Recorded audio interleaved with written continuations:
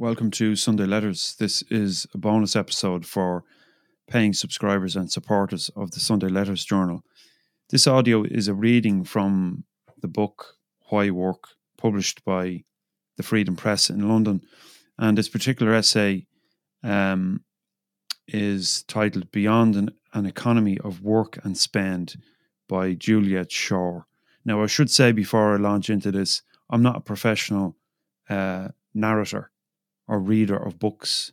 So there's bound to be some if, ands, or buts, pauses, mistaken elements somewhere along the line. Anyway, you'll have to forgive me for it. I think this stuff is important to get out there. And because it represents, the contents of this book, in fact, represents a whole other way of thinking and seeing the world. And you could say a more realistic appraisal of things, of work and of life and of society and culture than the one we're presented with.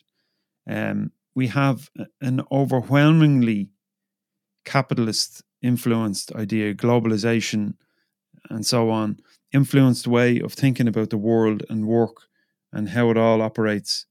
And this particular book, Why Work, is an anarchist publication.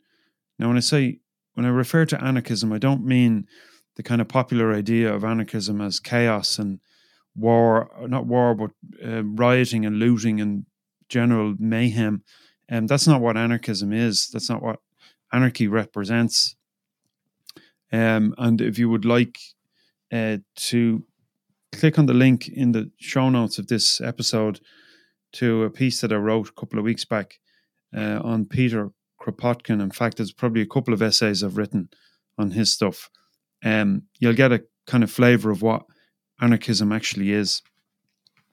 So anyway, we'll launch into this, and forgive any errors in the reading or pauses and stuff. As I said, I'm not a professional narrator. You've just been listening to the free introduction to Beyond an Economy of Work and Spend, a recent bonus episode of Sunday Letters. To access this episode and all previous bonus episodes, become a supporter of the Sunday Letters Journal. Click on the link in the show notes from this week and sign up either monthly or annually. I think annually you'll get it for about $3.50 a month, which is about the price of a cup of coffee. If you value what I'm doing, the research, the readings, the articles, etc., please consider becoming a supporter.